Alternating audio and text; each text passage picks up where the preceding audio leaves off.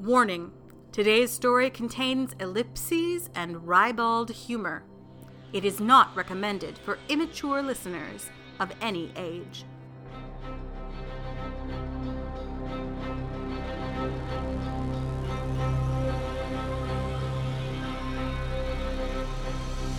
The Princess by Marie Brennan.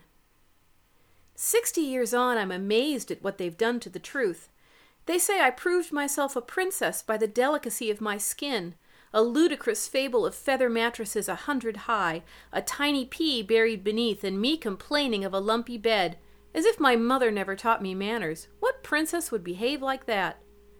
But I suppose nowadays the truth isn't genteel enough for them. There were no feather mattresses, just a bedroll on the ground, with lumps aplenty beneath it, and I complained not once. I was glad to be free with my love.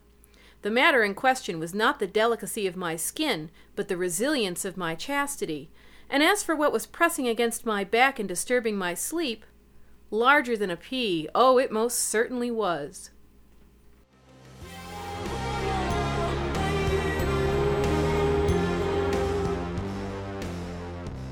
This has been a PodCastle miniature. The Princess and the was by Marie Brennan, who has published over a dozen short stories and 2 novels. Her third book, the Elizabethan fairy spy fantasy Midnight Never Come, came out from Orbit on June 9th. Marie Brennan is a graduate student in folklore, so her imagination often does bad things with fairy tales. Her website is Swan Tower at swantower.com. This story was read by Anne Leckie, Associate Editor and co-host of PodCastle. Visit us on the web at podcastle.org.